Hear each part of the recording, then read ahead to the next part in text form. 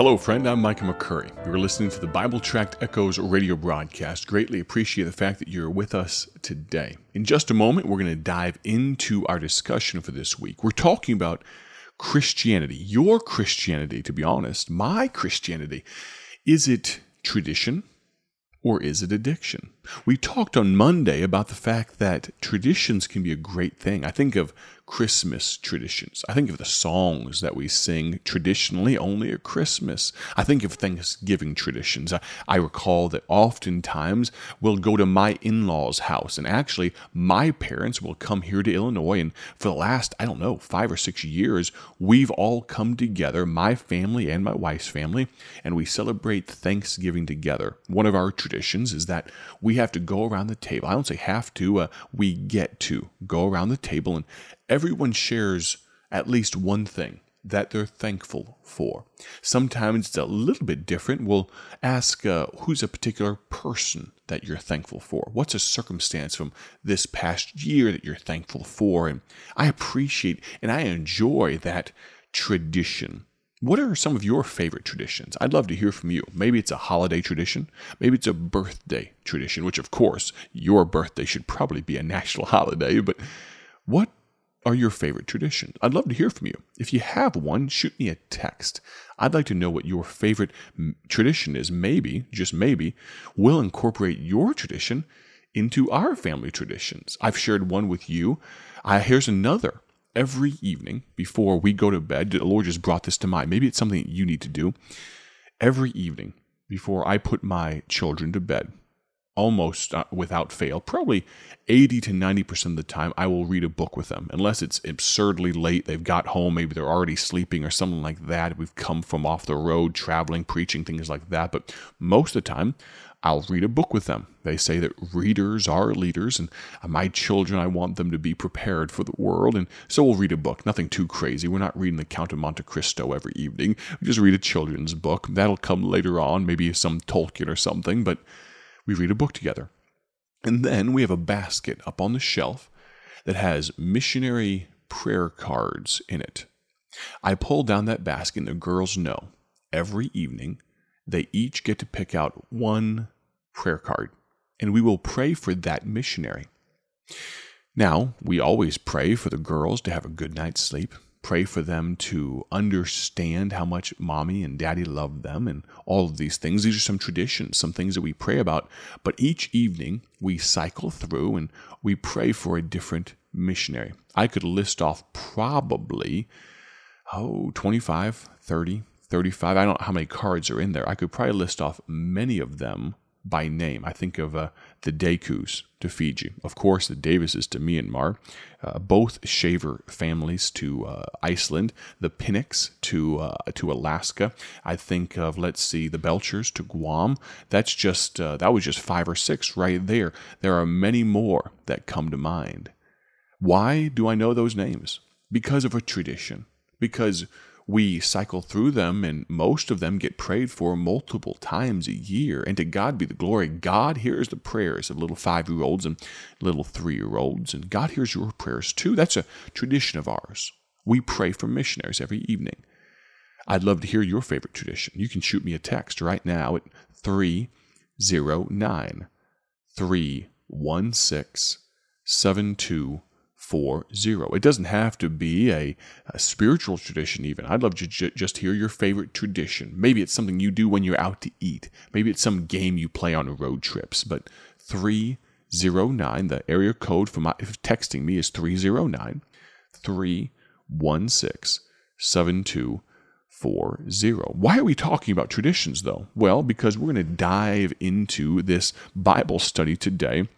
Let's go to Proverbs chapter 15. While you turn there, let me invite you once again to our grand opening. It's barely 4 or 5 weeks away now. Grand opening, Saturday, October 1st from 1 to 5 p.m. Central Time. If you're coming, shoot me a text at 309 316 7240. We've got limited space available, all right? We have limited food available. We want to make sure we have enough for everybody. So if you're coming, let us know, or send me an email at grandopening@BibleTractsInc.com.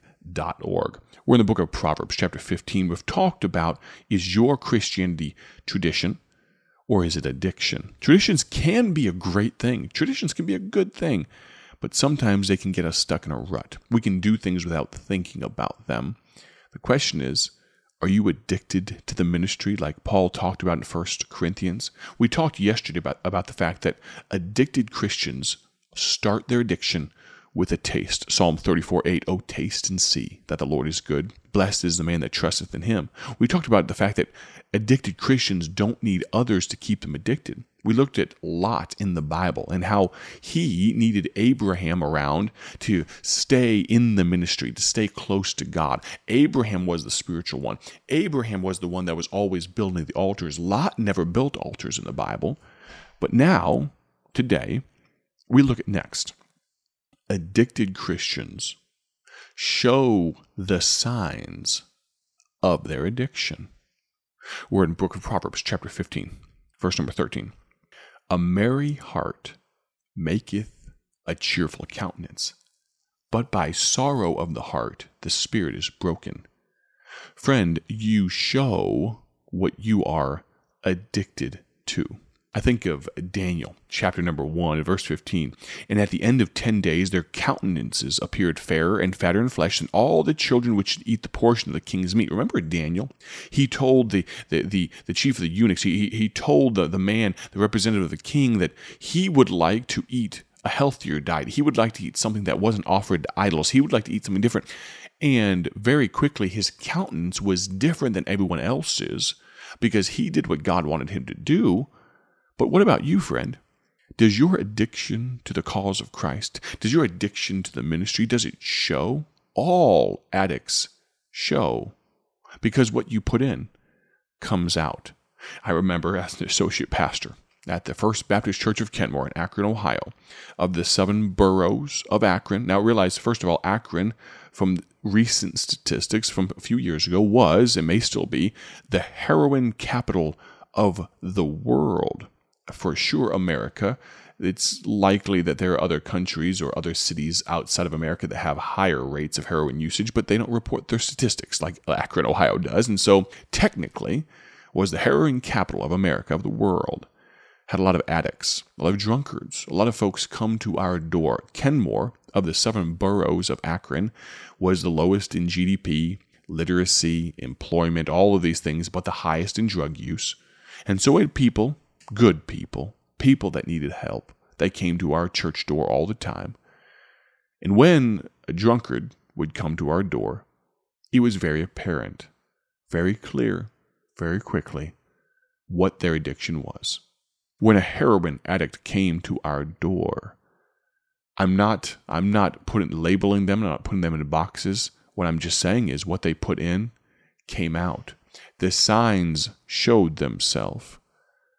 I think of the stench of alcohol and the slurred words, the unstable gait, the walking into walls and things like that, of a few that come to mind right now of some alcoholics that came. People that needed help. You say that's a very sad thing. Absolutely. And we try to help them. We had the Haven of Rest. It was a phenomenal rescue mission downtown, and we had them on speed dial just about.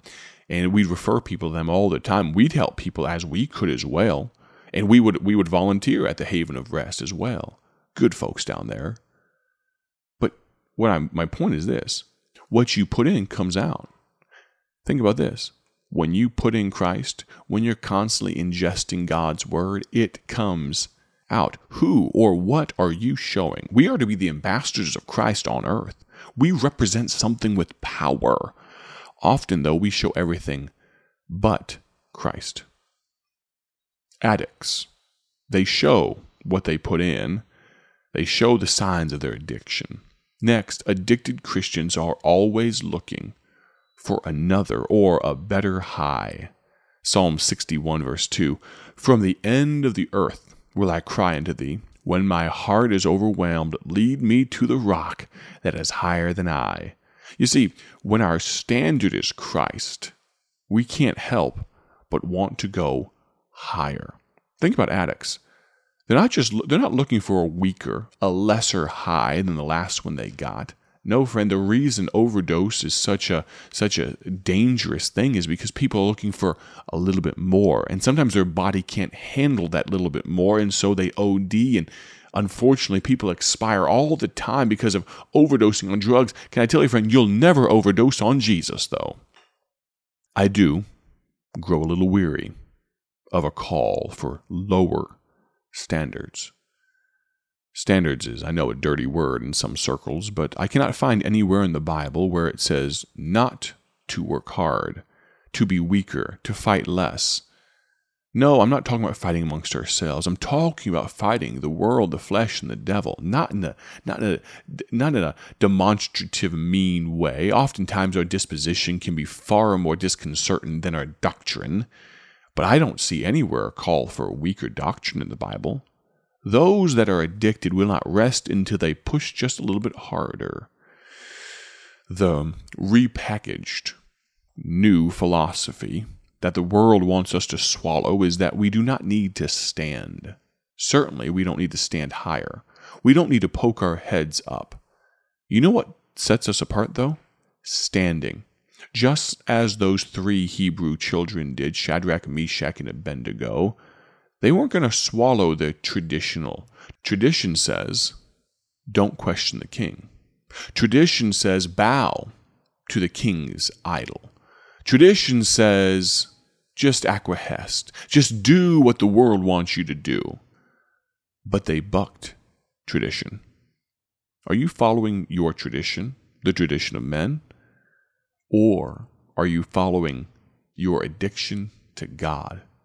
We've talked this week about the fact that addicted Christians start their addiction with a taste. Have you ever tasted and seen that he is good? Number 2, addicted Christians don't need others to keep them addicted. Are you relying on someone else for your spirituality? Or do you have a walk of relationship with God? We talked today, addicted Christians show the signs of their addiction. What you put in comes out every time. Lastly today, addicted Christians are always looking for more.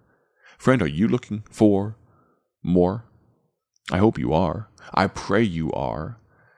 I'd encourage you. Would you join us tomorrow as we conclude this topic, this theme, this thought of tradition or addiction?